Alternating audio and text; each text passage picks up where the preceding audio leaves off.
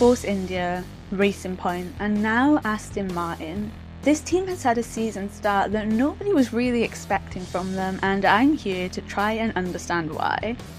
So get ready, because you've been summoned to the steward's office. Hello everyone, and welcome back to the steward's office. I'm Syra, and today I'm going to be chatting about a team that has really taken the F1 paddock by storm this season. Yep, this week's episode is all about Aston Martin and how they've made this massive leap to the front of the grid this season.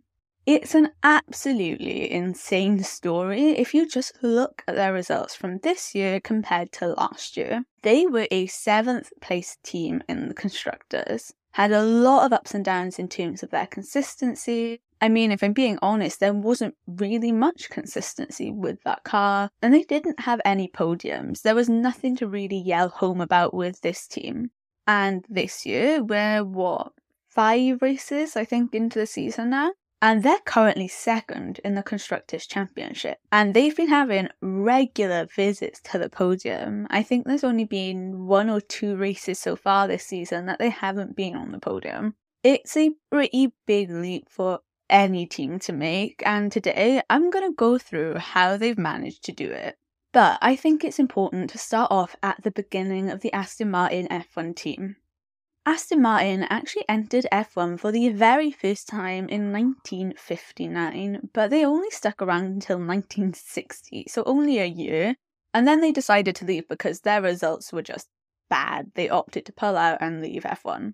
It took a pretty long time then until the company showed any interest into the world of F1 again. It wasn't until 2009 that they had actually announced their intention to rejoin the grid. At that point, they were hoping that in 2010 they would see the Aston Martin name back on the F1 grid, but that just didn't happen. Instead, in 2016, Aston Martin became one of the sponsors for Red Bull Racing before later becoming their title sponsor. But then we have to kind of look at another team to see the true beginnings of the current Aston Martin F1 team. In 2018, the Force India team had gone into administration after facing legal and financial trouble. And so Racing Point UK ended up buying their assets. And this was a consortium that was led by Lawrence Stroll, and they ended up taking over the Force India racing team.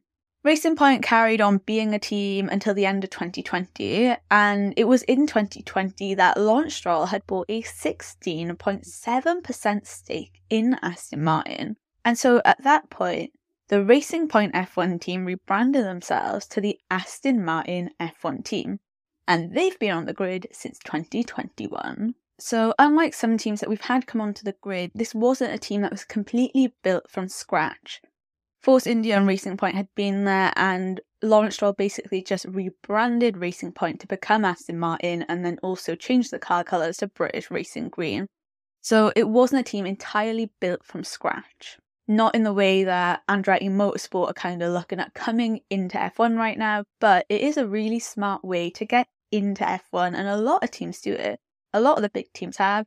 Red Bull and Mercedes both bought out other teams that were leaving or in financial trouble, so it's not a strange thing to do, and it's probably a more efficient thing to do in some respects. If you can buy a team, it's way easier than building it all up from scratch and having to find all of the resources that you need, the staffing, the factories, all of that stuff. I mean, a lot of the time the drivers do transfer over as well, so it saves a lot of hassle, so I don't blame them for that. The Aston Martin team, though, didn't exactly enter the grid with a bang. In their first 2 years, they managed 2 7th place finishes in the Constructors and have been pretty underwhelming at times. But 2023 has spelt an entirely different story for the Silverstone-based team, and not in the usual way that you would expect from a team either. And I'm talking when you'd expect to see small gains from a team. Them slowly making their way up the Constructors table, maybe going from 7th this year to a comfortable 5th or fighting for 4th place. But no, this year has seen Aston Martin completely catapult their way to the front of the grid, gaining 2.5 seconds compared to their car last year. And it's definitely raised a couple of eyebrows, mine included, especially considering that the team had said that they had a 5-year plan. 5 years to get the team to where they want to be, at the front of the pack and contending for a championship.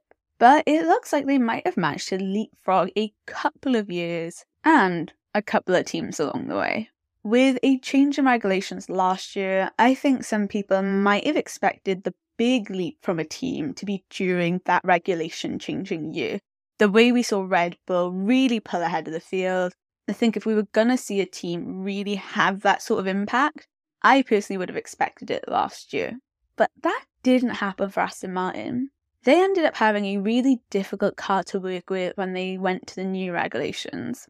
And you could tell that the drivers and the team weren't happy with the way things were going. There was a lot of noise about Lawrence Stroll being a bit frustrated with how the trajectory of the team was, and there was just a bit of discontent, as you would expect when the team and the car is not performing the way you'd really want it to. But this year, Aston Martin went through a drastic redesign of their car. And when I say drastic, I mean they opted to change 90% of their 2022 car. They abandoned their last concept completely after they saw it wasn't going to work and decided to change directions to something they thought was going to give them the numbers that they actually wanted. And some people might think that's pretty risky. Better the devil you know, right? I mean, when you look at Mercedes, who also did not have the best car on the grid last year, and when people asked them, are you going to change the concept? They said no, they wanted to stick to their guns and see it out, see if it would work, because they also said changing the concept of the car would mean having to move steps backwards. And that is a risk to take, because you don't know if it's going to work and you don't know how much slower the car could be. But it is a risk that paid off massively for Aston Martin. Those big risks and new ideas for a 90% new car had to come from somewhere though, right?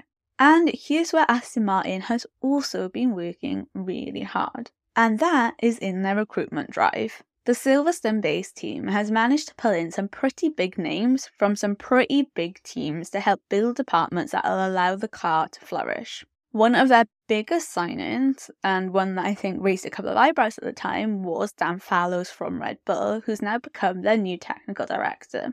Fallows had been working on Red Bull since 2006, so he had done a lot of years with Red Bull at that point. And he'd basically been Adrian Newey's apprentice over his shoulder, watching over what he was doing, learning everything he could from the man that has created some incredibly successful F1 cars, and the guy who is also the mastermind behind this absolutely dominant Red Bull car in this new era of regulations. The AMR 23, though, was the first Aston Martin car that Fallows really had a say in by the time he had actually finished his gardening leave with Red Bull. And it's pretty evident to see just what his influence can mean on a car. Another one of their high-profile signings was from Mercedes in the form of Eric Blandin, who's the Deputy Technical Director at Aston Martin right now. He worked as the Chief Aerodynamicist for the Silver Arrows and has been at the team since 2011. And before that, he had previously worked for Ferrari, so he definitely had an impressive CV to walk into Aston Martin with. And having a member from Mercedes come into their team might have given Aston Martin a little bit more of a boost. Currently, Aston Martin don't just use Mercedes' engine, but they also use their gearbox. And yeah, of course, Blandin isn't gonna be able to spill every single secret that Mercedes has for their car, but he's probably gonna have a better understanding of those parts and how to get the most out of them compared to some of the people in the factory.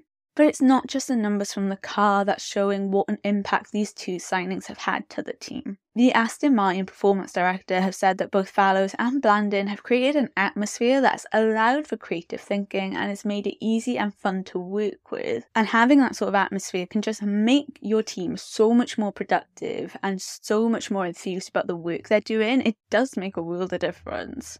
So yeah, I would definitely say that those two signings, as well as a couple of others that they've made, have just created a massive difference in the team. They've brought in fresh ideas, helped push the team forward, but not in a way that they aren't willing to work with the rest of the team. It looks like the entirety of Aston Martin are just a really solid unit right now. They're all working together towards a common goal, and I think Lawrence Stroll has really managed to pick staff that won't just work well together, but also push each other to continue to develop their skills and this car. But their technical team isn't the only place that they've had changes made to. After the retirement of Sebastian Vettel, Aston Martin had managed to sign the two-time world champion, that is, Fernando Alonso. Love him or hate him, I know he's a driver that can polarize opinions, but there's absolutely no denying the talent that man has when he's sat in a race car. And it doesn't look like being the oldest driver on the grid has done anything to hamper his abilities or his drive to get wins. The energy and determination that he's bringing to the team, I think, is really helping in the belief that they could win championships in the near future. I honestly don't think Fernando would stick around in a team that he didn't think had the ability to win. I think he's said as much in the past as well. Don't get me wrong here, I was definitely one of those people wondering what the heck Fernando was thinking going to Aston Martin. It felt like it was going to end up being a downgrade compared to Alpine, who were doing very well and finished 4th in the Constructors. But Lawrence Stroll definitely found a way to really sell his team and convince Fernando that Aston were going to be a team that would be able to get him his race wins and another championship without actually having any results to show yet. And Fernando must have also had a lot of faith in this team and what Lawrence was saying to deliver that. But I think it's pretty clear to see that this really wasn't a mistake right now, and probably is one of the best career moves that Fernando's made in recent times. On top of all of that, though, there's also the new facility that Lawrence Stroll and Aston Martin are ploughing a lot of money into. The Silverstone factory is getting a massive makeover to the tune of £200 million. Yep, 200 million. And that is going to include a brand new wind tunnel. Currently, Aston are using the Mercedes wind tunnel, and having their own wind tunnel on site is going to mean that they don't need to adhere to anyone else's timetable anymore. As long as they stick to the time that the FIA has allocated them in terms of how much time they're allowed to spend in the wind tunnel, they can go in and test whenever they want without having to worry about another team. Aston Martin are just in a slightly weird place right now, though, and I don't mean this in a bad way either. Right now, they don't have the pace to be fighting Red Bull. That much is clear. Absolutely no one does. At least they're not able to fight consistently in a race. They can hang on for the first few laps, and then after that, they do just fall behind. And that's not a slight on them, because no car on the grid is able to keep up with them right now. But they're also not having constant battles with the cars that are behind them. Ferrari and Mercedes are just having a really inconsistent season right now. There are tracks where the cars are looking really good for, and others where the cars are just struggling so much that it can be painful to watch at times. But that isn't a problem that Aston is facing. They have a consistently good car, and in all honesty, I'm surprised when they're not fighting for P3 in the race anymore. So for Fernando at least, who looks like he's the lead driver right now, he's having a couple of battles here and there, especially if qualifying didn't exactly go that way. But after that, it's almost like Red Bull right now, where he knows the pace of the Aston Martin. So even if he's stuck behind a Ferrari or a Mercedes or an Alpine or a McLaren, he knows that the Aston Martin tyre deck is a lot better. He knows that the race pace in general is a lot better than the majority of the grid. So he doesn't need to take huge risks. He doesn't need to worry really about getting past some of these cars. So in one respect, I think they have benefited a little bit to Mercedes and Ferrari dropping the ball a bit here. But even if those teams had sorted out all their issues this season, or we see them sorting them out in the future, I don't see Aston Martin dropping out of that fight for second. In all honesty, I think the minimum they're going to get this season is P3. I would really be surprised if they go any lower than that at this point, because that car is just so strong. And the other thing is, even if they were in a battle for P2, I can't see any other team leapfrogging Aston Martin right now. You would have to make pretty big gains to really leapfrog them and get quite far ahead. With all of this going on though, and all the success that the team is having, Aston Martin really aren't trying to get ahead of themselves. Mike Crack just wants the team to keep their heads down. They're immensely proud and happy with the results they've produced. Lawrence Stroll has spoken about it, Mike Crack, a lot of the team members, Fernando, Lance. It's great. You can tell how happy and just how proud they are of the work that's happened. But the last thing that Mike wants right now is for the team to get complacent. He's trying not to give too much away to the press, not trying to big up his own team or anything, but just talk about the basic facts about the car and about the race. He knows how quickly things can change in F1. His team is a huge, huge example of that. And with so many of the teams bringing upgrade packages over the next few races, I think he's very aware that they could face battles from multiple teams quite consistently. But there is a sense of certainty with Aston Martin right now. Like, there's no fear that I can really sense coming off that team. They're confident, not only in the design of their car, but in the direction that car is going in the team, and in their driver lineup. Their main focus is themselves and just trying to improve their car in any way they can to try and get closer to Red Bull. And whilst that might be a bit of a task that could take a little bit of time because the pace of that Red Bull is just insane, it seems like a more realistic plan for them compared to any of the other teams on the grid right now. At the crux of it though, Aston Martin has managed to design a car that can perform well on all types of circuits. They have low tyre drag, don't seem to be affected by track abrasiveness or temperature in the way that other teams like Ferrari and Mercedes are, and have a team that really believe in what they can achieve. And honestly, I think the massive turning point for them was just scrapping the last car design. There's no point in trying to beat a dead horse, right? They knew it wasn't working, and instead of trying to stick to their guns through pride or cost cap issues or just wanting to see if something else could work, they threw it all in the bin, started again, and trusted in their design team, in their engineers, in their technical director to give them a car that would perform on track. There are 2 more years left in this 5-year plan, and at that point, Lawrence Stroll said they want to be contenders for a title. And if they carry on with the trajectory that they're on right now, I could see it happening. Of course, with teams bringing upgrades and gaining a better understanding of the new technical regulations, it might not be a straightforward path for them. But if they continue just to keep their heads down and bring strategic upgrades to the car, then they might not have a whole load to worry about. And from the sounds of Aston Martin, they really aren't too worried right now. So a massive investment, key personnel joining the team, a driver who wants to push everyone to want more, and just being able to swallow their pride and start from scratch and take massive risks. I think those are really the main reasons as to why Aston Martin F1 team have managed to make such massive gains this year. And I can't lie, I'm so excited to see what the future has for them and what their new upgrades can bring, because Mike, Fernando, Dan Fallow, so many people in Aston and the whispers around them have said this is only the start. This is just a baseline car for them. They are aiming to be able to fight with Red Bull, and I could see it happening.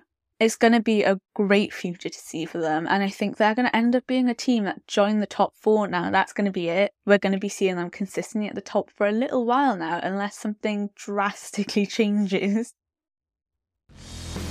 Thank you guys so much for listening, and make sure you join me next week because I'll be back for the first race in a triple header as F1 head out to Imola. And I am honestly so excited for this one because we have a couple of teams bringing big upgrades with them. Make sure to follow me on Instagram and TikTok at stewards_office for more F1 content, and I'll see you guys the next time you're summoned to the Stewards Office.